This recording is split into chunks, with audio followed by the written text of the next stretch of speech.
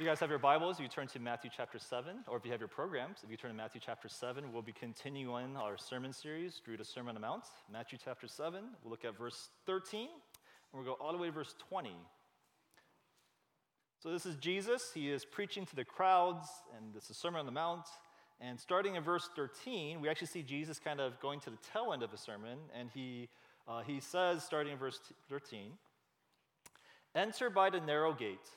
For the gate is wide, and the way is easy that leads to destruction, and those who enter by it are many.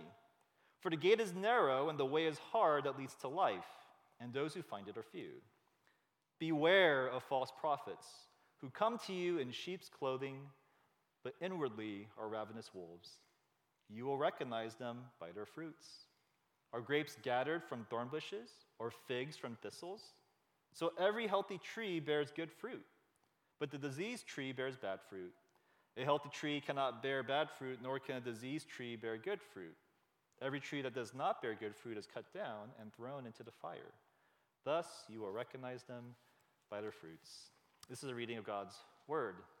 I've been telling people, apologizing beforehand that today's sermon is not going to be very good. It's not because it's a hard passage to study. It's not because I was busy this past week. I was binging this past week. Stranger Things, the series finale is out, and every episode is like 2 hours long, and I just had to watch it. It's so good. I'm just joking about it being bad, the sermon, but I was. It's because if you guys don't know what I'm talking about, Stranger Things. There's season 4. And they did a thing where the first half of that season is released, and the first half was amazing. Like, it was so good that at least I appreciate it. And the second half, there's like 2 more. It's just 2 episodes, and they're like long episodes that are coming out.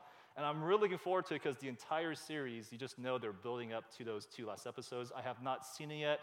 Please, no spoilers. I will not offer spoilers. But I just know from what I heard that the Duffer Brothers, who created this, they're going to bring it. Because they want to, that's what a TV show does. It's not about the beginning, it's not about the middle, but how do you end the show? How do you end the season? That's what matters, the finale that's there. And you want to end it on this high note. So I look forward to watching that last episode. And the reason why I bring that up is because we're at the end here, the Sermon on the Mount. Jesus, he preached, this is known as the most famous sermon that's ever been given. And it's all about the kingdom, and it's meant to be challenging followers of Jesus. And after us going through this for 13 weeks, it's about to come to an end. The sermon's at the last part.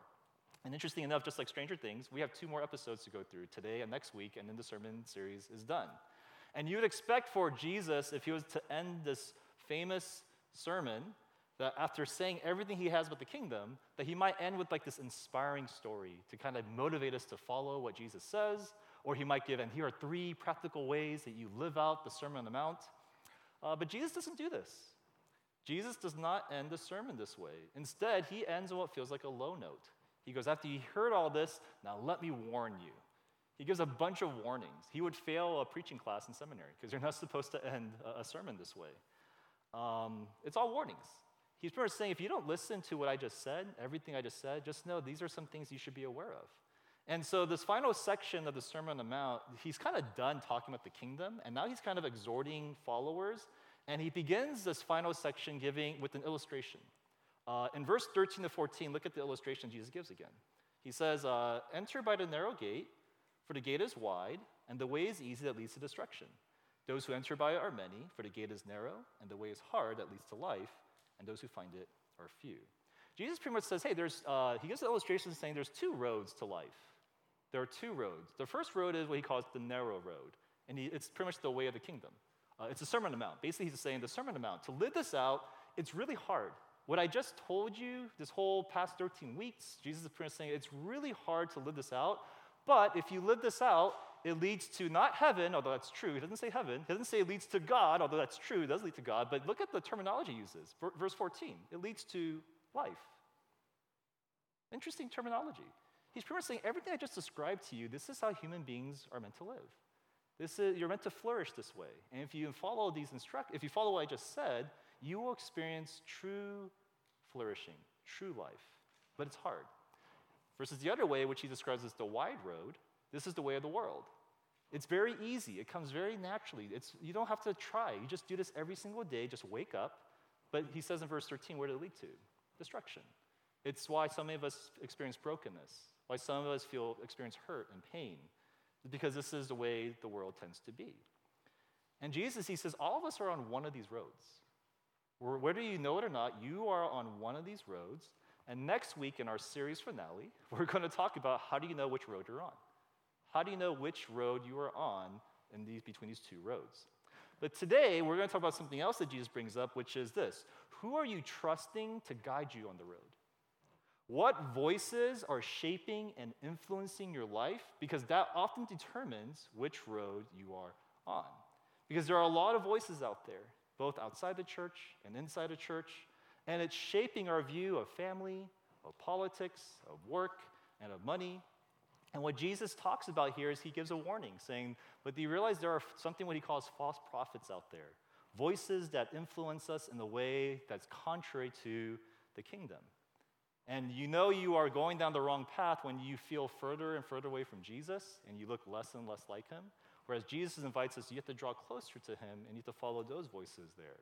And so what we're going to be having today is a warning passage. So it's not going to be the most uplifting passage, but hopefully a sobering passage for us. And Jesus is going to talk about this idea of false prophets, false teachers in three ways. Number one, the reality of false prophets. The reality that there are false prophets that we should be aware of. Secondly, the identity of false prophets. How should we know what false prophets look like? And lastly, our response to false prophets. How should we respond knowing that there are false prophets? The reality, the identity, and our response. And I hope this message, I hope it's relevant for those of us who are exploring the church, and you hear about all these crazy stories about churches and pastors and so forth and abuses. Just know, I hope today's message could minister to you. And even if you're inside a church, I hope it can minister to us. And I hope that this could just really be both something that's a warning, but also healing if that's something that we ever grapple or wrestle with. And so, and again, I warned our AV person, if it starts going crazy, just don't record this. This will be a safe space for us inside who'll pretend like he just didn't get the audio, but let the Spirit lead today. So first, the reality of false prophets. Recently, because of all the news that's been happening with like the shootings and so forth, we actually have like a safety protocol in our church. Just none of you know about it, and so but we do have a safety protocol. And I actually recently talked to a person who's kind of put that together, and we're like, hey, we should really like let the church know what our safety protocol is, so that we could feel safe and know that when we gather, there's a plan, there's an idea that we have. You just don't know who might be out there and who could come and could try to bring physical harm, and so we should like watch out for that, right? Jesus, he's saying, hey, you got to watch out for something else too. There's not just people who will come to the church to want to bring physical harm to y'all, but there's people who might come who bring spiritual harm. That's the warning that Jesus is giving here. And that's why Jesus says in verse 15, look what he says again. Beware of false prophets who come to you in sheep's clothing, but inwardly are ravenous wolves. Let's break down what Jesus means by this. Prophets, the Greek word is prophetes, and this is, it's literally somebody who speaks for God. If that sounds too religious for you, we go, what does that mean? It's somebody who points us to reality. It's someone who describes to you, this is how you should live your life. This is the good life. That's kind of what a prophet functions as. But Jesus, he doesn't just use the word prophetes, but it's one word, false prophets, it's pseudo-prophetes. The word pseudo, which is false. A pseudo-prophet, in other words, which is somebody who may not be completely all wrong, that's like everything wrong he's saying, but ultimately he's pointing you to the wrong direction. It's a distorted reality that he's pointing you to. And when Jesus says there's people like that out there, and Jesus says, and beware. He says, watch out for that. It's not just like beware, it's like beware, like be on the lookout for that. And Jesus, what's interesting is in the Gospel of Matthew, that word beware, he uses it 6 times in the Gospel of Matthew. And every single time Jesus uses that word beware, where he says, watch out for this, it's always about spiritual leaders. It's always about people who are prophets. Now, why is Jesus kind of worked up about this? Why does Jesus, after that beautiful sermon he gives, he goes, now watch out for false prophets. Why does he say that? Just know it's not just this hobby horse that Jesus is into. It's actually a major theme in the Bible. If you read through the Bible, you'll know that this is actually something that the Bible talks a lot about. For example, in the Old Testament, Israel, there is always this constant warning that Israel as a nation, be ready for this, but also watch out for false prophets. Deuteronomy chapter 13, for example, it writes this, If a prophet or a dreamer of dreams arises among you and gives you a sign or a wonder, and the sign or wonder that he tells you comes to pass, and if he says, let us go after other gods, which you have not known, and let us serve them, you shall not listen to the words of that prophet or that dreamer of dreams. It's very important. It's in the book of the law. Or Jeremiah in chapter 14, verse 14. This is what Jeremiah says. And the Lord said to me, the prophets are prophesying lies in my name that I did not send them, nor did I command them or speak to them. They are prophesying to you a lying vision. And that's just a small dosage of multiple passages in the Old Testament. And a lot of us think, well, that's the Old Testament. They had a bunch of dreamers and people who had these visions and so forth. That was the ancient people. But in the New Testament, same thing. In the early church, you see this constant warning about false teachers. 2 Peter chapter 2, Peter writes, but false prophets also arose among the people, just as there will be false teachers among you who will secretly bring in destructive heresies. 1 John chapter 4, verse 1, beloved, do not believe every spirit, but test the spirits to see whether they are from God, for many false prophets have gone out into the world. This is something that's just there. That's a reality that's in the Bible that talks about saying, hey, watch out for this. And when many of us hear these warnings, I don't know about you, but all of us just like, okay, sounds good. I guess I'll watch out. And we kind of have that attitude where we're not really alarmed. And the reason why is because for a lot of us, our idea of a false prophet, it's like a caricature. We have a caricature in mind. We think of like a cult leader or something like that. And we don't run into many cult leaders. You guys ever watched that documentary, Wild Wild Country? It's on Netflix. You guys don't remember that name? Remember the Bhagwan? There's a guy named called. If you guys don't want to talk about the Bhagwan, he is this guy where he's this mystic guru from Asia, and he came to America. He gave like these teachings and these philosophies, and people were drawn to him. He had them all move into a compound where they all lived together. They all started wearing the same clothes, and you're like, oh my gosh, and this was kind of crazy. We found out later it's like a sex cult, and it's like wild, and the documentary talks about how wild it is, hence Wild Wild Country, and pretty much when we hear that, we go, okay, Jesus, you're telling me to watch out for the Bhagwan. Got it. I'll make sure that I'll watch out for cult leaders because they're dangerous. And again, while the reality of that is there, we don't really sense like that's going to happen to us. We don't sense that's a big problem. And again, if we find a Bhagwan coming here, it's like, oh, you're clearly crazy. So that doesn't really set off alarms. And yet, why is Jesus so adamant about this? Why does the Bible keep telling us about this? Is the Bible naive? Did the Bible think we're naive about this? And I think the key actually comes in verse 15 of how Jesus describes the false prophets. He says that beware of false prophets because they come to you, they're wolves in sheep's clothing. Wolves in sheep's clothing. Jesus is talking to a bunch of farmers, so there's a strong imagery here. Wolves, farmers know, are dangerous predators that could cause a lot of damage to their farmland. What happens is if you just see a wolf there, it's easy to spot. Bhagwan, you just shoot it or you kill it, and it's easy to spot. But if it's wearing what he calls sheep's clothing, they're not easy to spot. And that's why when Jesus is warning us about false prophets, he's not talking about cult leaders or Bhagwans. We could spot those people a mile away. They are actually going to come in more socially acceptable forms to us. Podcasters, psychologists, social influencers, pastors. That's who Jesus is talking about. And it's hard to spot. It's hard to find. And so when Jesus says, beware of false prophets, there are at least two implications for our church that I could encourage us to take away. One is this, for the context of outside the church, are we aware of the prophetic voices in the world that's shaping us? Are we aware of that? Nobody's going around outside right now saying they're a prophet, but they're functioning as prophets because they're pretty much saying this is reality. This is how you should view life. And all of us, we're consuming that. We're on our podcasts, we are watching YouTube, we're on TikTok, we see social influencers, and they are shaping our idea of how to understand money, how to understand savings, investment, relationships, sexuality, and they're not all wrong. It's not like this, hey, watch out for the world type of thing, but at the same time, they're not all right. They're not all just good or healthy. And oftentimes, because if we're not discerning about that, then most of our views, even if we say, I'm a follower of Jesus, it looks a lot more like social media and like the world than it does like a follower of Jesus. This was never more evident than when the serious stuff starts happening, right? Like when George Floyd and all the racial strife started happening, or when the mass shootings started happening and people were talking about like gun legislations and so forth, or Roe v. Wade, when that started happening, and I hear all these people talk about women's rights or the unborn rights or so forth, so many people post stuff, And it's so interesting where I know exactly who you're talking about. I know exactly who you listen to. You listen to Joe Rogan. You're listening to Jordan Peterson. You're listening to MSNBC. You are parroting or echoing the left or the right, the blue or the red.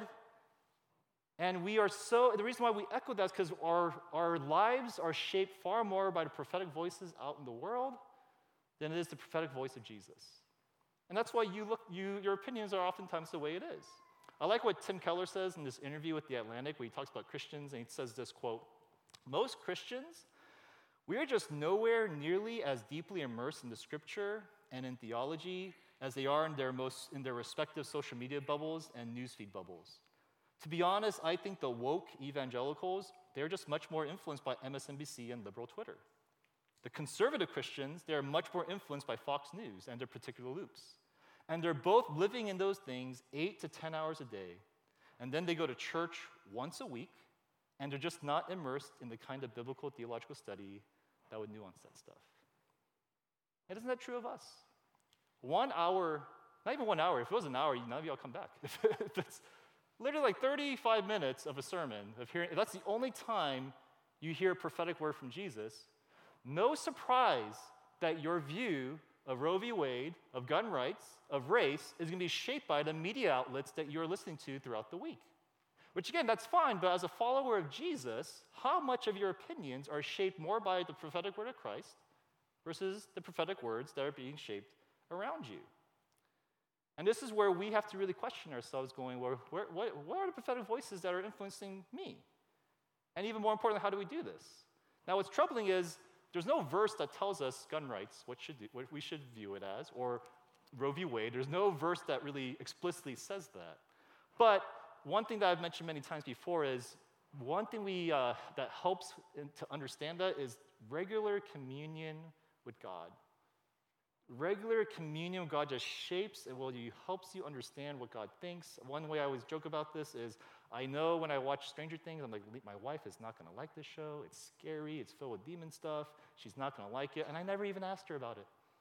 I just know she ain't going to like it. She ain't going to like this restaurant that I go to. I just know. She doesn't even know this restaurant exists, but I just know. Because why? Not because I asked her about it, because I just know her voice. I talk to her all the time. And for us, if we are not regularly in the Word as Christians, you won't know what God thinks about the unborn or about women's rights. You'll know what Joe Rogan thinks about it. You'll know what Nancy Pelosi thinks about it. But as a follower of Christ, do you know what Jesus thinks about it? You have to be familiar with his voice. And that's why a lot of us, we look much more like the world than we do like a disciple. And that's going to be one implication for us, is outside the church, which prophetic voice are shaping us. But here's the second thing. Inside the church, are we aware of the reality of false prophets who could be in here? And this is actually going to be the focus of the rest of the message, because I think this is the focus that Jesus is mainly pushing for. Jesus, he warns about false prophets, and there's false prophets all in the world, but that's just the world, man. Like, what can you do? But in the church, in the community of God, that's something where we could do something about it, because we're part of the community of God. And Jesus, he talks about when they come to you. This is the main thrust of this part. When they come to you, watch out for that. Because if Jesus' words are true reality, where Jesus is describing what life is supposed to look like, and leaders and pastors and teachers are supposed to teach and proclaim this, what happens if that gets corrupted? We're screwed. We're confused. And it happens all the time. There's a book that I read before. It's called When Narcissism Comes to Church. And pretty much with the author, he's a counselor, his whole premise is that, there's narcissistic personalities, and narcissists, they're like, life is all about me. You know what one of the most appealing jobs it is for them to have and pursue? It's to be a pastor. It's to be a pastor. Because when you're a pastor or a Christian leader, you're in a position of power or influence. You're talking to people like this every single Sunday. If we wanted you to vote for Nancy Pelosi or whoever, or their policies, we tell you this is what God says, and you kind of have that agenda or so forth, and it's used to kind of puff you up a bit. And that's why one thing that he mentions is there's a lot of broken people out in the world. They should be doing the hard work of therapy, but instead they go to seminary. Instead of therapy, they end up in seminary. And as a result is we just trust that, well, if they're a pastor and they're studying God's word, they should be legit, but the congregation, they trust them, and Their spiritual lives, they trust them. And then a lot of you today, you're messed up. Some of you, you've had messed up pastors and church leaders in your life, and it jacked you. And some of you, you left your church, and you can't even understand it. You just thought that God was condemning you because this pastor or leader is condemning you, so you just kind of left, or now you're back, and you're kind of a shell of yourself, or you feel like you don't really trust Christian leaders anymore because you're just kind of scarred, and that's the reality. Because we don't recognize that this happens, that Jesus kind of warns us about this, and it just messes us up. It messes us up. And so that leads to the question, what do we do about this? Like, how do we know if there are false prophets or teachers, especially in the church? If Joe Rogan messes up or says something weird, it's like, well, that's okay, I guess he's weird. But inside the church, there's like bad things that really happen. Bad things that really happen. And so we have to kind of be aware and know, like, well, how do we identify this? And that leads to the second point, the identification of false prophets. How do you know if there's a false prophet out there in the church setting? How do you know if someone's a wolf in sheep's clothing? I don't know about you, but for me, if I heard, like, hey, Tom might be a false prophet, I'll really pay attention to the sermon, right? Like, what's he saying? Let's listen to all the sermon podcasts from the past few weeks. Because you expect a false teacher to be like, you know what? You know the Trinity? It's not real. The Christians were lying to you this whole time. Or, hey, I have a new discovery. Jesus, he wasn't fully God. The deity of Jesus is fully off. Or, hey, let's just have sex with whoever you want. If I say crazy stuff like that, it's like, that's a false prophet. We found him. We think it's that easy, right? But that's not what Jesus says. Jesus doesn't say, pay attention to his words. Although if I say stuff like that, then I'm probably a false prophet. But if that's not what Jesus says. What did Jesus say is the test of how to find a false prophet? Verse 16. You will recognize them by their fruits. You'll recognize them by their fruits. Pretty much Jesus is saying, don't look at their teaching, look at their lives. Look at their lives. This is why Jesus, throughout this whole passage, you notice one word he mentions over and over again about false prophets? Fruits. It's on the slide right here. Fruit, fruit, fruit, fruit, fruit. Look for the fruit, look for the fruit, look for the fruit. If you want to know if he's legit or not legit, look at the fruit, look at their life, look at their life, look at their life. In fact, the words deceive you. Don't trust the orthodoxy of their words or their doctrine. That is what deceives you. Dr. Diane Langberg, she talks about this. I love this quote where she says, quote, the test of a prophet is not found in the prophet's words, but in his life. False teachers look like sheep and behave like wolves. Their accurate or orthodox words are the sheep's clothing. A superb and brilliant preacher, theologically orthodox, but who bullies, is rude and dismissive, is lacking fruit. Jesus says, beware of such people. Don't beware of the liberal, crazy pastors shooting crazy stuff. Beware of the most orthodox, faithful, biblical, godliest preacher in the world, and their lives are crazy. That's who Jesus is saying is to be careful of, because we don't often suspect those folks. It's summertime right now, and because it's summertime, it's fruit season. And I always love getting fruit and eating fruit, and our family eats fruit. And one of my favorite fruits is watermelon. But if you go to the market and you just grab a watermelon, you made a big mistake. Because you don't know if it's going to be good. It might be dry, it might not be sweet, it might just be like a really gross texture.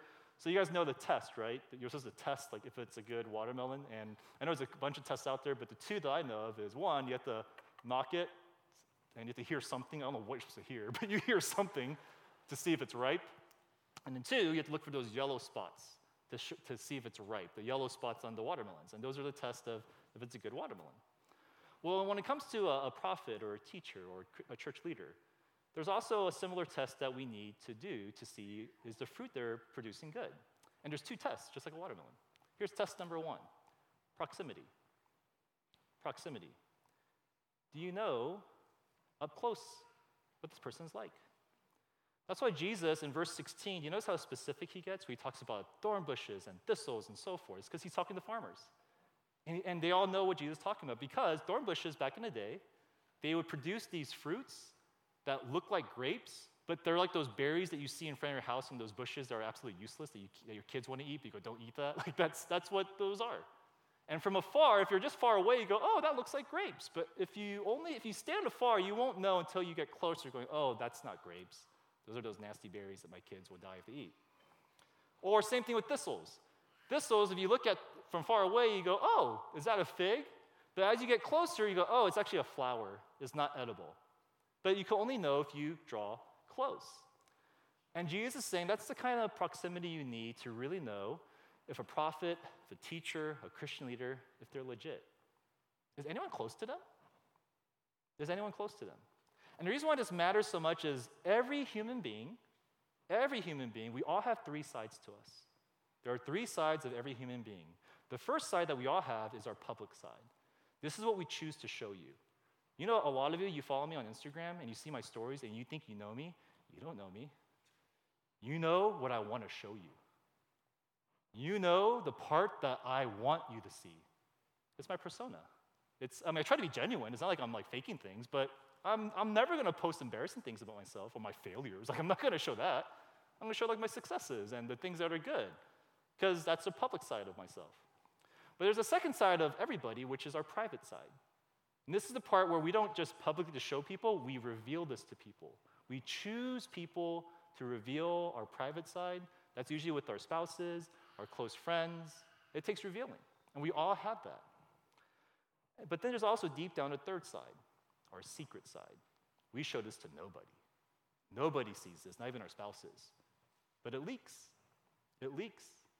And you have to be close enough to that person to really catch that. Now, what's interesting is that while the public side matters, the most important part, the truest part of ourselves, it's our private and secret side. But what does the whole congregation see from church leaders? It's the public side. All of us, we just see each other's public side. Like, we don't look like this. This isn't what you look like. We put up stuff. We're not this nice. We don't say hello like naturally like this. It's because we're all here. Same thing with me. But it's when you get close that you really get to know somebody.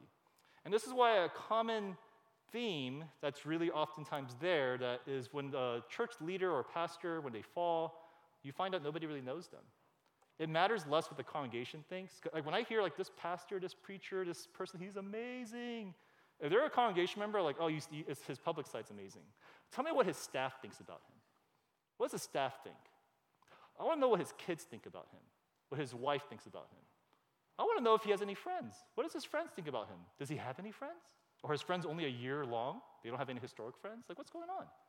Because that's a true test, is do people know this person? Is the fruit legit? But secondly, you don't just need proximity. The second test is time. You need time.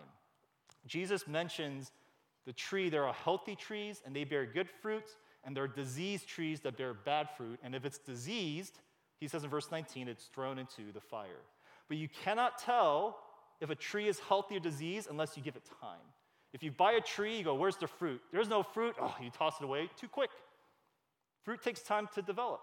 Versus another tree, if you get it, all this fruit comes, you go, oh my gosh, this is the most amazing tree. I'm going to call people and tell them this is the most amazing tree. You have no idea how deep the roots are. It could just be that one harvest, and it just dies right afterwards. It takes time to understand and evaluate the fruit. And in a similar way, for a prophet, for a teacher, for a church leader, what matters is not the early years, it's the later years. Anyone can find a girl or guy, not anyone, most people can find a girl or guy and get married. Okay? If you just lower your standards, you will find somebody and make a marriage work. It happens. Most people can do that. What most people cannot do or struggle to do is maintain that marriage, to make it healthy. I don't, when married couples post about their marriages in their first year going, we love each other, like, one side of me is happy for them, and the other side I'm skeptical. I'm like, well, give it 10 years. Give it 10 years and let's see. Because anyone could start something easily, but what's the health of the marriage 10 years later? That's where the fruit really matters. Same with ministry. Same with church. It's easy to grow a church with loudness and hype and be prophetic, but the true quality is, well, what's the sustainability of it? I used to get really excited when I saw new church plants being started and new ministries, and I think, wow, we should learn from those guys. But now when I see that, I'm like, well, we'll see. When I see churches that are 20 years old and they're just sustaining, I'm like, I want to learn from those guys. I want to learn from those guys. And so the implication of this for us is if we're not careful with the proximity or the time or judging fruit, a lot of damage gets done. A lot of damage gets done, and it's different from the voices outside of church. Because again, outside of voice, we don't know them. They influence us, but we don't know them. But inside a church, when you trust people to guide you and to spiritually nurture and mentor you, it's damaging. It's very damaging. And the way it manifests most often, it tends to be abusive behavior. Just to put on our radar, there are 3 general ways that church leaders can damage a congregation that we should be aware of. That just to put language to things that we might hear or experience, there are 3 general ways or 3 general abuses that are out there. And I want to just lay them out so that we're aware of it and it's on our radar. The first one is what I call doctrinal abuse. Doctrinal abuse. This is our idea of false teachers, where if someone is super liberal, saying, no Trinity, the miracles aren't real, hell is not real, and so forth, that's a real thing that happens. It distorts your understanding of who Jesus is and how to follow him, so it's messed up, it's not good. By the way, a funny note is we're only worried about the liberal pastors about this. Like if you're too liberal, they're false teachers. Conservatives could go crazy too. There's conservatives that they get too conservative. Jesus, the main people he critiqued in the Bible were actually the conservative leaders who were too conservative and too crazy. And yet for the modern church, we don't really have a category for that. We just think they're biblical. But no, you could go crazy either way, and that's doctrinal abuse, where you lead somebody and tell them a distorted view of who Jesus is. Happens very rare, though. I would say it's very rare that stuff like this happens, although it happens. Here's something that happens more often that just breaks my heart, and the stuff that we hear about in the news all the time, which is criminal abuse. Criminal abuse. These are church leaders who embezzle money or sexually assault members in the church, and it's devastating because you entrust leaders to care for the souls of your people, and they're taking advantage of that. I don't know if you guys heard the Southern Baptist Convention, the SBC. One thing was our church, we're like, should we ever join the SBC? After we heard recently, it's like, yeah, probably not. Like the stuff that's going on out of there. There were a list of Southern Baptist pastors that were sexually abusing or were assaulting members, or at least had an incident like that. And the SBC knew about this, but instead of reporting it, they just had a hidden list. So there's 700 Baptist pastors. You can look up online. There's a list, and you see their mugshots, and they're all there. And they're all still pastoring. They're all still pastoring. Can you imagine if you're a victim of that? Or if you're a victim of any type of sexual assault, and you know that there are people at the pulpit preaching about the love of God, and yet they have this history. It is a devastating thing for victims, and a horrible witness to the church, and yet most people, they try to protect that because they don't want to damage the reputation of the church. It's so bad. It's horrible. And just know, I tell this to people in our church here, if somebody gets accused of sexual inappropriate relationships, for example, like with kids or so forth, there ain't gonna be no prayer meetings. There's not gonna be some 3-month investigation. We call the cops right then and there, and we bring them down because that's the role of the government. That's not a church discipline issue, that's a criminal issue when stuff like that happens. And that's what churches need to do. But we're afraid to do that because the reputation of church could get tarnished. And so, that's the reality. There are things like that happens. Doctrinal abuse happens, rare. Criminal abuse, very loud, but also kind of rare, to be honest. It's kind of rare. Here's a third category of abuse that actually is very prevalent. We just don't know about it. It's spiritual abuse. Spiritual abuse. It's a form of abuse that's illegal. It's not illegal, but it's immoral. It's really wrong. And it's when a spiritual leader misuses their spiritual authority to jack people, to hurt people for their own purposes. And it's so damaging because you trust somebody to lead you, to represent God for you, and now just jacks up your view of God when you experience this type of abuse that's there. A couple examples of this. I know of a member of a church where they wanted to leave the church. They're like, it's just not a good fit for my family here. I think we should leave. And so, not the best reason to leave, but also, not a bad reason. And they went to the pastor saying, hey, I think our family, we're actually going to go to a different church because this is not a good fit. And the pastor responded to them going, I talked to God about this, and God told me you should stay. God told me you should stay. Do you know how confusing that is? So, we don't want to disobey God. And he's a pastor, and he's telling me this. I guess we should stay. That's abusive. That's abusive. You are using God's name to do something that you want this couple to do, which is not to leave. That's not good. I know a sister, a girl, she didn't know what to do with her life. She was a social major or something in college. So, what do I do as a social major? And she didn't know what she wanted to do with her life. And so what she decided, she wanted to meet a pastor. And she said, hey, what do you do? I'm confused. I'm in my 20s. What should I do with my life? And the pastor's like, I think you should be a missionary. I really feel I've been actually thinking about you. I feel like God was calling you to be a missionary. And she was like, I never thought about that. He's like, I know. This is how God works. And he talked about this mission plans and so forth. And the sister's like, okay, I guess I'll be a missionary out in East Asia, planning to this trip. It didn't work out.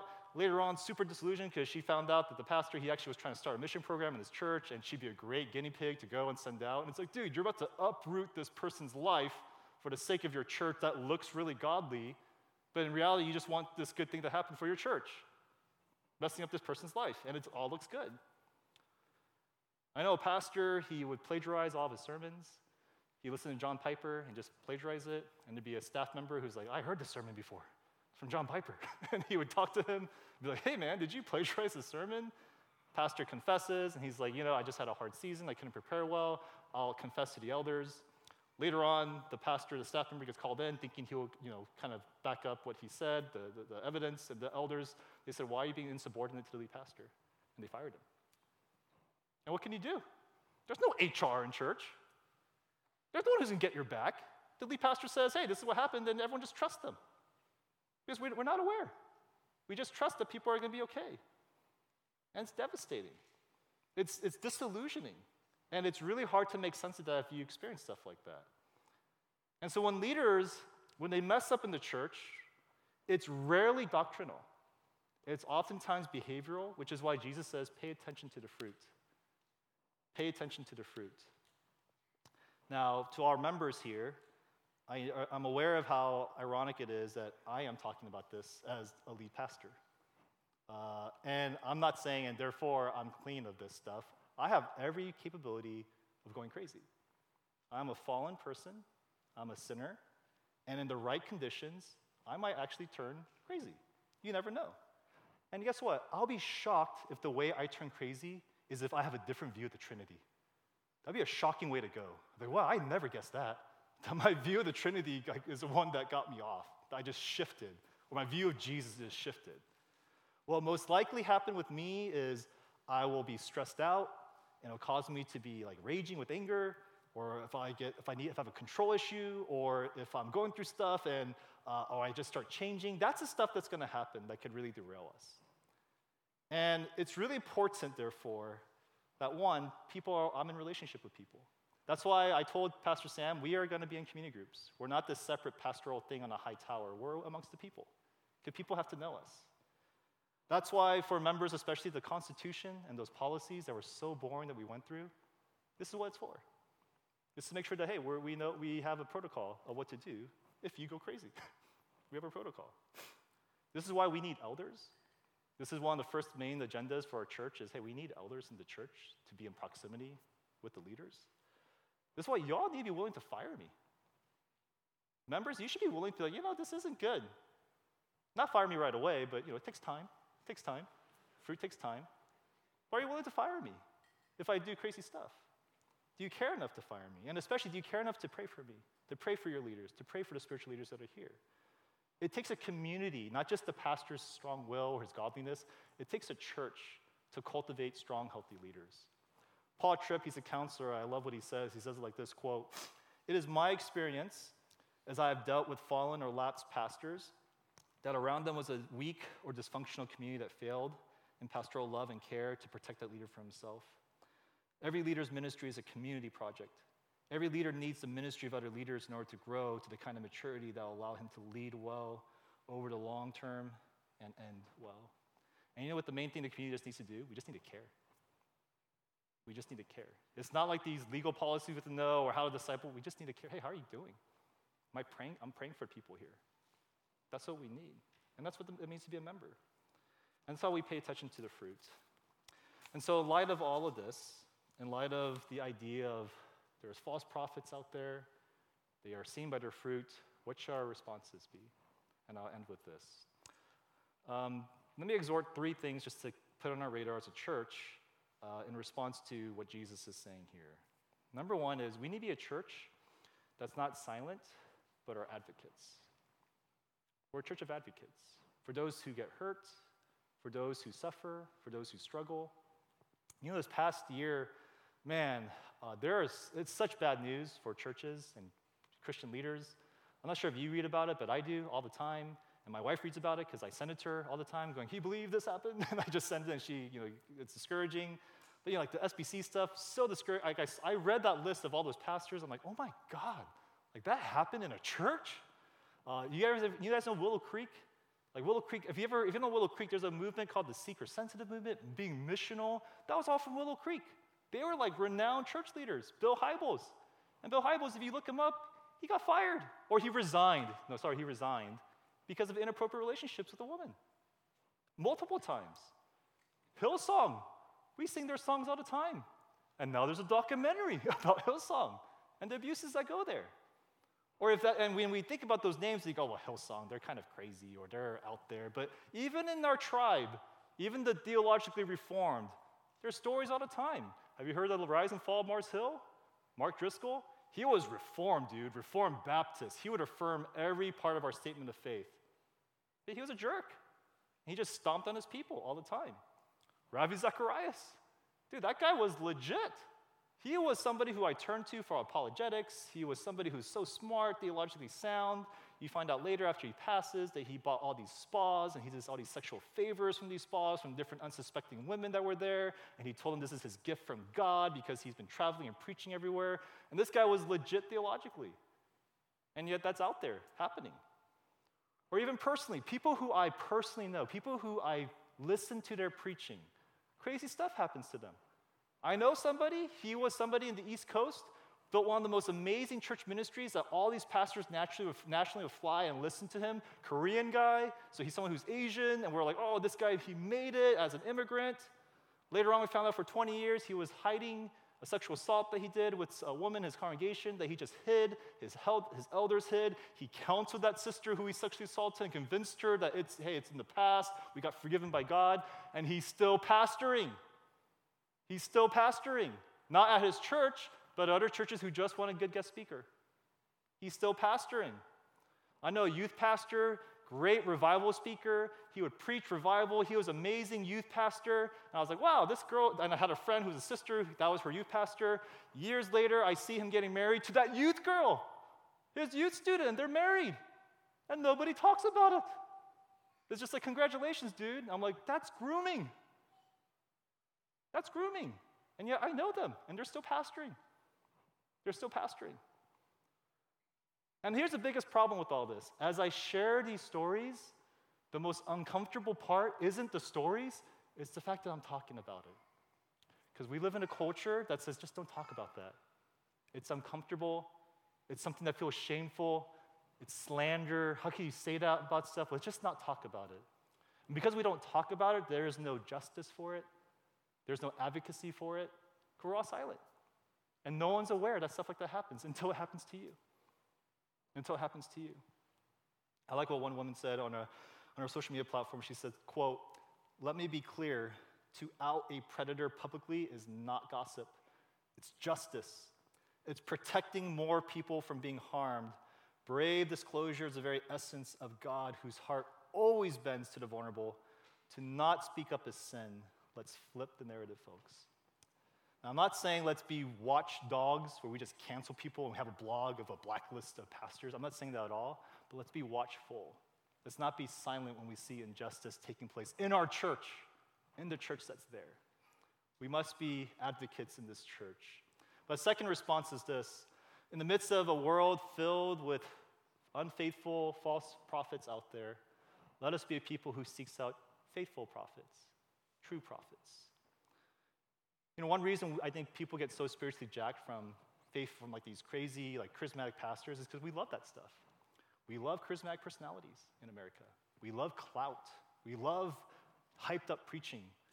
And this is why we're drawn to the hip churches. We're drawn to that type of preaching. We're drawn to like churches like on mission and so forth, and let's do something crazy. But when's the last time I want to seek out a church that's full of character? I want to go to a church that's faithful, that they're long-lasting. This is true fruit. And that's why in 1 Timothy, Paul, when he describes what a church leader should look like, of the 12 qualifications of an elder, only one of them has to do with gifting. Is he able to teach? All the other 11, it's all character. Who are they? Who are they? I know I said a lot of bad news about all these messed up pastors that are out there, and it can be discouraging. So I'm glad you're in my discouragement zone as well. But just know there are a lot of good pastors out there. You just don't hear about them. There's a Twitter, I was on Twitter, and there's a lady, she posted this on Twitter that caught my attention. It said, quote, I think it's on the screen. She says, hey, Twitter people, tell me about a pastor who loved well, who shepherded humbly, empowered people, walked with them through doubt and trial, faithfully ministered in the word. Tell me about that person. She got thousands of replies. I didn't hear of all the pastors they mentioned, never heard of any of them. No one famous. It was all this small local church pastor who was with them, and none of them said, I love this guy because he made me move the city, or he made me kind of change my life in this radical way. It was always, he just preached faithfully every week. I'm very thankful for that. This person checked in on me without anyone knowing that he checked in on me. This person just quietly and humbly led our small church. No visitors, but he just was there all the time. This person listened to my doubts without shaming me, and it really saved me. This person was there for me when I was sick. They brought me food. When I lost my loved ones, a mom, a spouse, this person cared for me. And this is, I think, what deep down inside a lot of us want too. That's what the stuff that matters. And that's the stuff God, he actually is looking for amongst his shepherds. And the question is, do we look for that? Let us seek out true and faithful prophets and pastors in our lives. And lastly, let us remember the one and true faithful prophet. Pastors are going to fail you all the time. Spiritual leaders are going to fail you. I'm probably going to fail you in different points of your life as well. But this is where it's good news, where it's not up to us to be the one you look towards for the main spiritual sustenance of your life. Jesus in John chapter 10, he says this, quote, I am the good shepherd. The good shepherd lays down his life for the sheep. The reason why, pastors out there and spiritual leaders can be whack is because they look whack next to Jesus. And the good news about that is that's because Jesus, he is the ultimate good shepherd. And he promises that he will be the one who shepherds after his people. He will gather the scattered, and he will minister to our souls the way we need to be ministered to. And so as I invite the praise team up, I just want to conclude, just invite us a word of prayer for different people out here. For some of you, one question we might need to ask is, who are the prophetic voices in your life? Who's shaping your reality? If you're a Christian, how present is Jesus' voice? Maybe that's something that we got to be discerning about a bit more in our lives. If you're a member of this church, one thing we might want to consider is, what kind of leaders do we want in our church at Grace Hill?